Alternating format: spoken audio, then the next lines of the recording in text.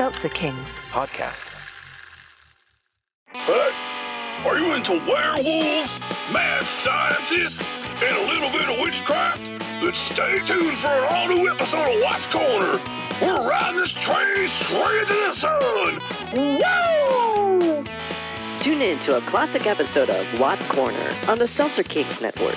Available on all podcast platforms. Oh, Gavin, I definitely think of you like a Beatle. You're like Pete Best, the guy they fired for being an even worse drummer than Ringo. Ass. The following podcast contains... Your use of language has altered since our arrival.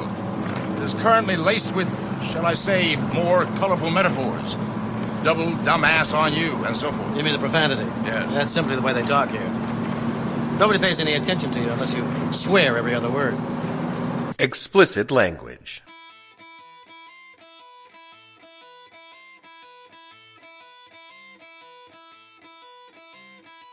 Hello and welcome to the podcast that asks a simple question.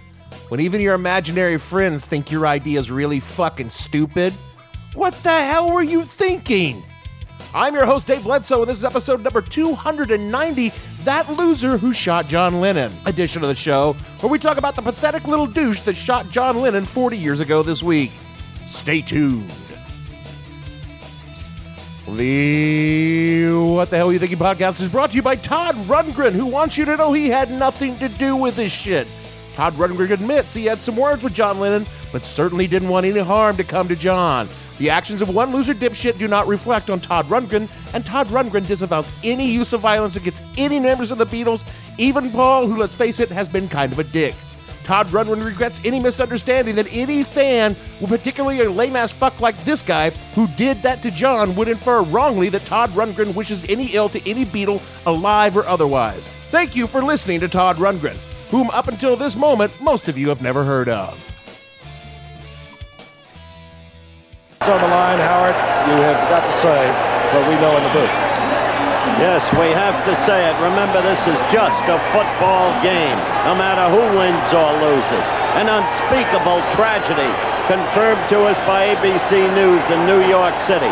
John Lennon, outside of his apartment building on the west side of New York City, the most famous perhaps of all of the Beatles, shot twice in the back, rushed to Roosevelt Hospital, dead on arrival. Hard to go back to the game after that news flash, which in duty bound we had to take. Frank? Indeed it is.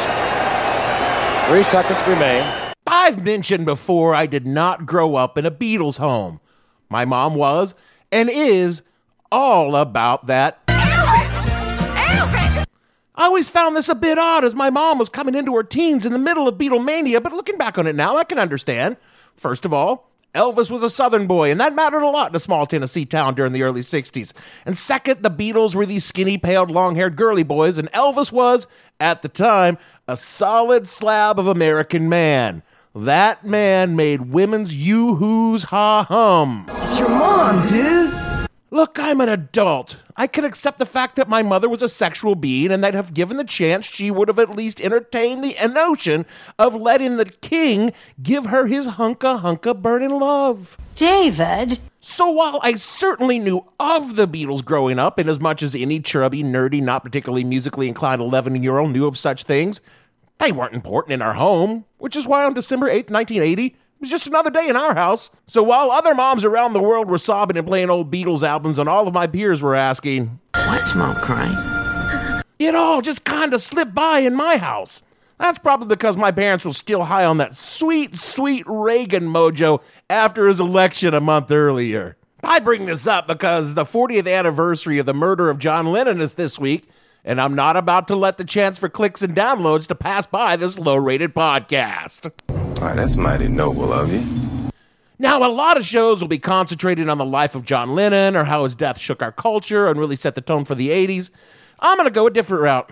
I'm going to talk about what a fucking loser Mark David Chapman, the moron who murdered John Lennon, was and is. We are not a true crime podcast, though admittedly we're starting to look kind of like one, so I'm not going to focus on Chapman's big day.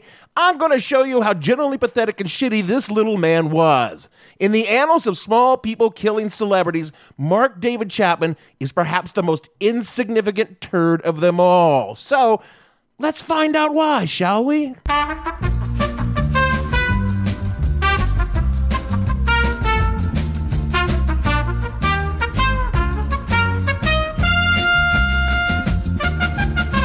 To paraphrase the bard, some men are born pathetic, sniveling losers. Some men become pathetic, sniveling losers over time, and some have pathetic, sniveling loserdom thrust upon them. Mark David Chapman's only real accomplishment in life was achieving all three. He's got that going for him. Born May 10th, 1955 in Fort Worth, Texas, to an abusive father and an cloyingly overprotective mother. You know, I got to back up here. The thing about Mark David Chapman is you can't actually believe anything he tells you about his family life. So we only have his word to go on about his father, David Chapman, who other people remembered as actually kind of a great guy.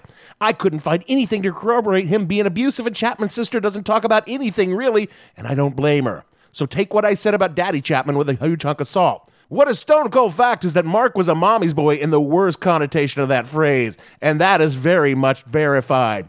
Diane Chapman doted on her baby boy with a kind of destructive mothering that pretty much guarantees you're going to grow up to kill someone. She constantly told young Mark that he was destined for greatness and someday he would be the most important person in the world, which is not necessarily a bad thing to tell your kids. I wish my mom would have said that at least once.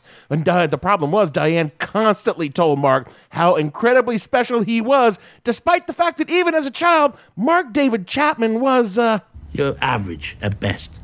Perhaps Mark knew this because he would in later years accuse his mother of not loving him enough. What little bitch. Like many children, Mark had an active fantasy life as a child. Well, not like most kids who have an imaginary friend or two, or perhaps like to pretend they're on the crew of the Starship Enterprise and would be the only surviving red shirt on the landing party. Not Mark. He had the little people. As quoted from Murderpedia, quote, I like to fantasize that I was a king, and I had all these little people living around me that lived in the walls, and that I was their hero and was in the paper every day, and I was on TV every day, their TV, and that I was important. They all kind of worshiped me, you know. It was like I could do no wrong, and sometimes I'd get mad, and I'd blow up some of them. I'd have this push-button thing part of the sofa, and I'd get mad, and I'd blow out part of the wall, and a lot of it would die. But the people would forgive me for that, and you know, everything got back to normal. That's just a fantasy I had for many years. Wow, that is... And look, a lot of kids, including me, had violent elements in their fantasy play, and even cast themselves in heroic roles during their fantasies. But Chapman's fantasy friends were described less as imaginary friends and more like narcissistic delusions where Mark was God and king over the little people. They weren't playmates. They were worshippers and subjects to a cruel despot who destroyed them on a whim. You should focus on Chapman's desperate need to be important, even as a child, because it is kind of the nougat-filled center of the Tootsie Roll turd treat that is Mark David Chapman. By his account, he was tormented in school because I wasn't a good athlete, claiming he was brutally bullied and bullied constantly. People who knew him at the time, those who could recall him, claimed that he was bullied pretty much about the same as everyone else was. Even Chapman's own recollections of the torment cap off with a few bumps in the hallway and someone stole his hat. Give the man his hat. Which caused Mark to make wanted posters of his hat thief and post them all over the neighborhood. I thought, oh, well, this will teach him. Or then there was the time he wanted to learn karate and call the dojo, only to have his bully hear his message on the phone and then go out and beat him up again. But by high school, Chapman decided he was going to get into drugs and take up the burgeoning hippie lifestyle. He would skip class, drop acid, which you might think would give him some cool kid cachet, but we're talking about Mark David Chapman here. I mean, yeah, he's kind of a loser. He dabbled in being a runaway, spending a couple of weeks on the streets of Atlanta before slinking home, and one time he ran away to the land of the hippies. California, eh? Oh no, that would be way too scary. He went to Miami. where he fell in with some beach bums he thought were hippies who stole his money and left him stranded in Florida. And I know all the articles about Chapman like to talk about his love for music, and particularly the Beatles. And this makes sense, I guess, but whenever I read them, I just see a pretty average teenager with a slight musical bit and enough cash to afford some good albums. Chapman played guitar, no word on how well, but since we're talking about Mark David Chapman, we could probably assume he was slightly below average. He was briefly in a band in high school and later on in his 20s played in church groups, but from what I could tell, his love of music was like everything else in his life, average. The only reason people really like to bring it up is, him murdering John Lennon. If I'd murdered Robert Halford from Judas Priest, people could have made the same inference about me based on my teenage record collection. Judas Priest, man! This isn't to say Chapman wasn't big into the Beatles or later Todd Rundgren. It's more saying that it isn't that weird that he was. I mentioned a second or two ago that Chapman played in church groups because after his stint pretending to be a hippie and dropping acid, he found religion and became a Jesus freak. Of course he did. From a 2008 article in New York Magazine, quote, Chapman had become deeply involved with Christianity in his last 2 years of high school, carrying around his own personal Bible and making entries in a Jesus notebook. And he concluded his letters to me with a quote from the Bible or a music lyric. He met this woman who changed his life. He was madly in love with Jessica, and she kind of straightened him around. She made him a Christian. Under her influence, he enrolled in Covenant College in Lookout Mountain, Tennessee, but he couldn't hack it. I'm shocked. Either at college, where he flunked out after a semester, or with the girl who soon left him. He was a real bright kid who just didn't have the discipline. And he was in love with his woman, but he became unglued when he couldn't cut it in school, and the girl told him to pack off, unquote. Based on the recollections of people who knew him in his church groups and his subsequent time working for the YMCA, the Jesus-y side of the YMCA, not the village people sucking dick in the shower side of it, he was just as insufferable in church as he was everywhere else in life. Prone to temper tantrums when people didn't pay enough attention to him and constantly trying to impose his profoundly mediocre religious songs, all just bad knockoffs of light folk songs with a few chord changes and some lyrics about the Lord inserted in the services. He reportedly stormed out of service one evening because his song was cut from the service that night for time. I hate cursive and I hate all of you! And yet somehow, he managed to find something like a calling through the church. Not Jesus, but working with kids. Yeah, there was actually one thing Mark was good at, working with children. That's probably because he was such a profoundly immature little shit himself. That was just me. He found a job working as a camp counselor for a YMCA summer camp and was actually well-liked by the kids who nicknamed him Nemo. Of course, Mark, being a petty little shit, read somewhere that Nemo meant nobody in Latin and then got all pissy about it, never once fucking thinking that where the fuck were a bunch of summer camp kids in goddamn Georgia in the 1970s gonna learn that? I mean, I didn't heard about it until I learned it in this context, and I'm a long way from a 10-year-old in 1970s Georgia. God, I hate this petty little turd nugget. According to the man who killed John Lennon by Fred McGonagall, quote, those who knew him in the caring professions unanimously called him an outstanding worker. As a teenage YMCA summer camp counselor, he was idolized by the youngsters. We made him an assistant director of the summer camp because he had real leadership qualities, said Tony Adams, who was the executive director of the YMCA branch. If ever there was a person who had the potential for doing good, it was Mark. Later, he was similarly successful with Vietnamese refugees at a resettlement camp, especially with the children, a colleague recalled. He was like the Pied Piper. He became the director's right-hand man, accompanying him to meetings with government officials. President Gerald Ford shook his hand, unquote. Chapman even went overseas for the YMCA, serving in Lebanon. Of course, in typical Chapman fashion, this was in 1975, and promptly the Lebanon Civil War popped off while he was there. After he was evacuated from Lebanon, he worked in Fort Chaffee, Arkansas, helping resettle Vietnamese refugees, where once again it was a huge hit with both the refugees and his co-workers. And it seemed at long last that Mark David Chapman had found his calling. Until the program ended, Mark found himself back in Georgia for his second go at college, where he fucked up, dropped out, confessed he cheated on his Chase girlfriend who dumped his ass, and Mark went back to work at the Y summer camp until he got into a pissing match with the swim director and quit in a whiny ass huff. That sounds about right. So after failing at pretty much everything because he wasn't the very best at it, or at least no one would recognize his genius at everything, Mark David Chapman took his life savings, some $1,200, and bought 2 tickets to paradise! Well, actually, it was just the one ticket because, no one loved him, and he was a big pussy dumb shit, and flew to Hawaii, where Mark David Chapman planned to kill himself.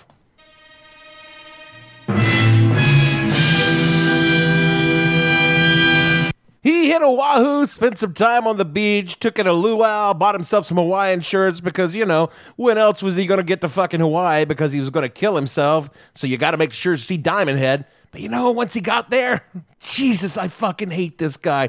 Let me quote again from McGonagall, quote, "He called Jessica, his ex-fiancée. He told her he had planned his death, but had regained his desire to live. He pleaded with her to tell him she still loved him and he should come home. Jessica, fearing she would be responsible for his suicide, told him, just come home. He bought another one-way ticket, this time to Atlanta, only to discover Jessica had acted out of pity. He got into an argument with his parents and moved briefly into a hotel. Then he used the last of his savings for his third one-way ticket, this time to Hawaii. It was May of 1977, unquote. Spending a few days at the Y and drinking up most of the rest of his money, Mark stopped at a hardware store, picked up a length of vacuum cleaner hose, and drove a rental car out to a deserted beach. He slipped the hose into the tailpipe, ran the other end into the window, put a Todd Rundgren 8-track cassette in the deck. I don't know, but I just need to believe that it was Cliché off of Faithful.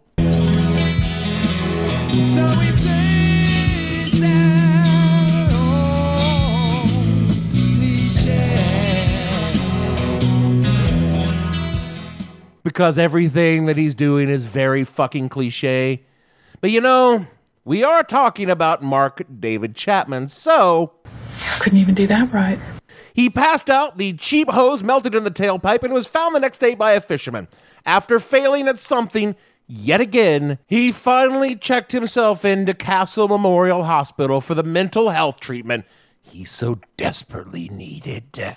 And you know what? A week later, he felt just spiffy. He was discharged from the mental hospital.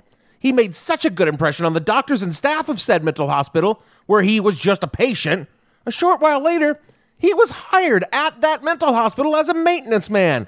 Quote, his supervisor would later tell reporters he was delightful to work with. He tried to please us so. He was so sympathetic to the old people. He would play them Hawaiian songs on his guitar and pay attention to them when nobody else would. Some of them hadn't spoken to anybody in years, but they started again when Mark showed them some attention. He socialized with the doctors and nurses who treat him as a colleague. He found a place to live with a Presbyterian minister, and by the spring of '78, he could once more look at himself as a success, not a failure, unquote. I find that hard to believe. And for a while, Mark was normal, even happy. He had a nice job, stability, people liked him, even met a woman. While planning a trip to Asia, he met a travel agent named Gloria Abe, and the two hit it off. When he returned from his trip, the two began seriously dating, and in 1979, they were married. Everything was looking up for Mark. For the first time in his life, according to Mark, he was happy. But hey, again, who are we talking about here? But then he fucked it up. Of course he did. He managed to get himself a promotion at the hospital, making more money, but he hated the new job. So he fucked around, fucked up, and got fired. He was rehired, got into a fight with a nurse, and got fired again. He got into a fight with Gloria's boss at the travel agency and made her quit to find another job. He found himself working as a security guard in a luxury building and began drinking heavily, which normally I admire in someone, but not this time, because fuck this guy. That's when he decided to get into art collecting. Despite being broke and not knowing shit about art, he bought a cheap Salvador Dali, cheap by art standards, cost him $2,500, sold it at a loss, then bought a $7,500 Norman Rockwell with mostly borrowed money, which he would later sell at a loss. What a fucking idiot. Not to worry, however, because Mark had a plan to fix it, and to do so, he called upon his oldest and most trusted advisors, the people he'd known his entire life and was certain could help. He called upon the little people from his childhood. Not sure I was expecting that. The little people, now a fully functional and independent democracy complete with government officials, diplomats, and I guess financial experts, appeared to Mark, and if you were not expecting on him calling on them, you will be even more surprised to find out that after meeting with the little people and their financial planners and wealth management specialists, they got Mark on a budget, put together a savings plan, and in a few short months... Okay, you are totally making this up. ...had his debts paid off, and Mark was on sound financial footing once again. Okay, you are totally making this up.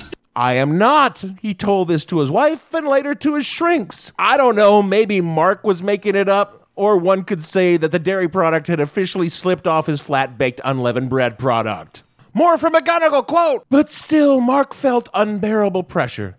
Pressure he couldn't divine. His obsessions changed even more rapidly.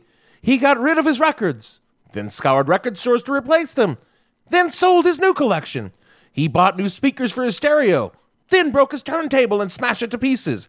After watching the movie Network, he got rid of his TV set. He made loyal Gloria's life miserable. The only place you could go for privacy was the bathroom, and so often at night I'd go in there and lock the door and just cry. He bought 2 copies of The Catcher in the Rye and made Gloria read one. He talked of changing his name to Holden Caulfield and even wrote the Hawaii Attorney General to ask about the procedure. He brought home books from the library on one subject after another. One of them was John Lennon, One Day at a Time by Anthony Fawcett. In it, he read about John Lennon's life in New York. He was furious. He was angry that Lennon would preach love and peace, but yet have millions. He began talking of going to New York, unquote. We're at the point where I'm forced to talk about Catcher in the Rye. I do not want to do this because what can I say that hasn't already been said repeatedly? Let me summarize Chapman and Catcher.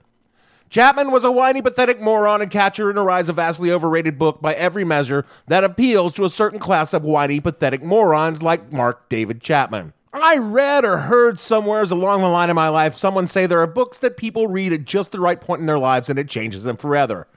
And among those books are the Bible, Atlas Shrugged, and Catcher in the Rye. This is because the people who become obsessed by these books are universally... You're all a bunch of fucking assholes.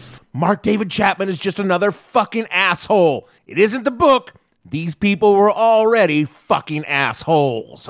So it was decided by Mark that John Lennon had to die for reasons. None of them good reasons. All of them revolved around Mark David Chapman being a pathetic little man baby.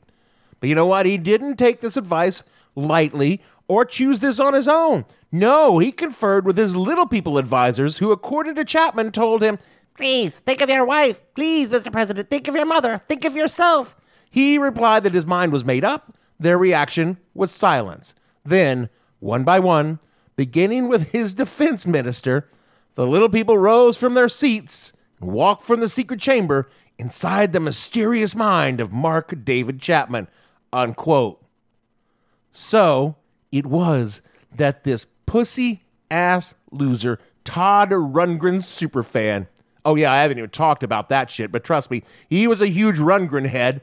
He quit his job as a security guard, bought a gun, booked a flight to New York City using money borrowed from his father-in-law, naturally, and set off to kill John fucking Lennon. Upon arrival in New York, he touristed around, took in a bunch of Broadway shows, saw the lights of Times Square, and totally failed to fucking do what he went to New York to do because, again, this guy is just an utter piece of garbage that can't do anything right on the first try, and usually the third.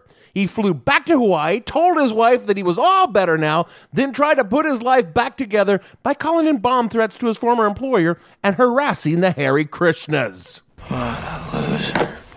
This lasted a couple of weeks until Chapman, after borrowing yet more money, flew back to New York and into the pages of history when he finally pulled his gun on John Lennon outside the Dakota December 8th, 1980, and fired 5 times, hitting and killing Lennon in cold blood. Mark David Chapman had finally become a somebody instead of a lame-ass Nemo.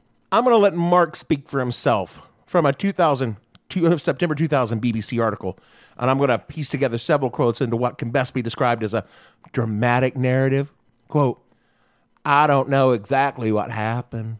I guess to me, John Lennon had become a picture on an album cover. When I saw him that time, a voice in my head like a child's voice just said, do it, do it, do it. I aimed at his back and pulled the trigger 5 times, and all hell just broke loose in my mind," unquote. Over the years, Mark has asked for parole. Most recently in August of this year, he's again found God, apologized for his crimes, and said that John Lennon himself would want to let him out. "I think he would be a liberal. I think he would care," unquote. As for what he would do if he ever did receive parole, which will not happen, not as long as Yoko Ono is alive, quote, "I don't know. I don't know how easy that would be, but I'd just try to lead an ordinary life again, stay out of the papers. There's not many places left to go once you've killed someone like John Lennon," unquote. And asked why he did it, he said, I just sought a way to be someone I wasn't, to be loved. I fucking hate this guy so much. I mean, I guess there's an argument to be made that Chapman was mentally ill and maybe that he should have elicited some compassion, but honestly, I don't believe he was crazy.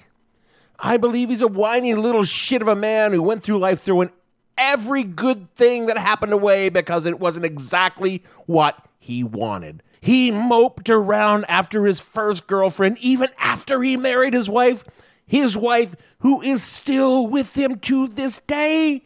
He had a real chance of a career in the YMCA, but he quit that because of petty fights with coworkers and over the mildest disagreement. He tried his hand at acting and music in Chicago, but quit because it was too hard. He alienated family, abandoned friends, and lived his life on the generosity of others, all the while judging them for not living up to his moral standards. That isn't crazy, that's an asshole. And yeah, John Lennon was his own kind of asshole and more than a bit hypocritical, but to be gunned down by such a pathetic little skid mark of a man that New York Magazine said of him, failure was attached to him like an odor. But Mark David Chapman reeked of failure, not because he couldn't do anything, but because nothing was ever good enough for Mark David Chapman. And for someone like him to kill John fucking Lennon, well, not even John Lennon could imagine that. That is it for our show this week. You know, I've talked about a lot of losers on this show. I mean, I mention Gavin every week, but even Gavin is fucking a superhero compared to this dick weasel. And look, I know I have a couple of fans out there, but if any of you flip out after reading some shitty fucking cliche novel and come at me, you best not miss, because I will scream and shit all over both of us in terror. You've been warned. Speaking of warned, rate and review the show wherever you get your pods so other people can be warned of your questionable taste in podcast. Follow the show on Twitter at @the_hell_podcast or the show name on Facebook for all my questionable thoughts on any number of things. Hey, it's Christmas season, so why not give the gift of supporting a low-rated podcast at patreon.com/whatthehellpodcast. You get all the shows ad-free and early, and for a few dollars more, you'll get some cool swag, which will not be at your door in time for Christmas. Just like that time your dad couldn't get that Cabbage Patch doll for you. All of the shows are at whatthehellpodcast.com, and we are a proud member of Seltzer Kings Podcast Network, the show for angry old men talking about Todd Rundgren and 90s Nickelodeon stars. So for me, Dave, honestly, Imagine isn't even that great of a song, Bledsoe. Producer, Todd Rundgren is an overlooked musical genius. Gavin, and all the fictional fifth Beatles on this show, we want to say that John Lennon is dead and we can't get Post Malone one fucking super fan. How do you like it when I rip you off, Dennis Leary? We'll see you all next week.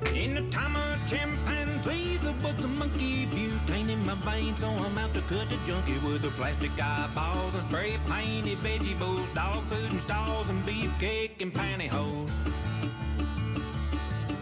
So kill the headlights, put in neutral, stock car flaming with that loser in cruise control. Baby's in Reno with her vitamin D. She got a couple of couches. I sleep on her love seat. Someone says I'm insane to complain about the shotgun wedding and the stain on my shirt. You can't believe everything that you breathe. They get a parking violation. What the Hell Were You Thinking stars Dave Bledsoe and features Gavin St. James and several fictional minions. The show is produced by Kimberly Steele and a part of the Seltzer Kings podcast network. You can find more information on the show on their website, whatthehellpodcast.com, or on Twitter at @thehell_podcast, or on Facebook as What the Hell Podcast. Thanks for listening. I have no ending for this, so I take a small bow.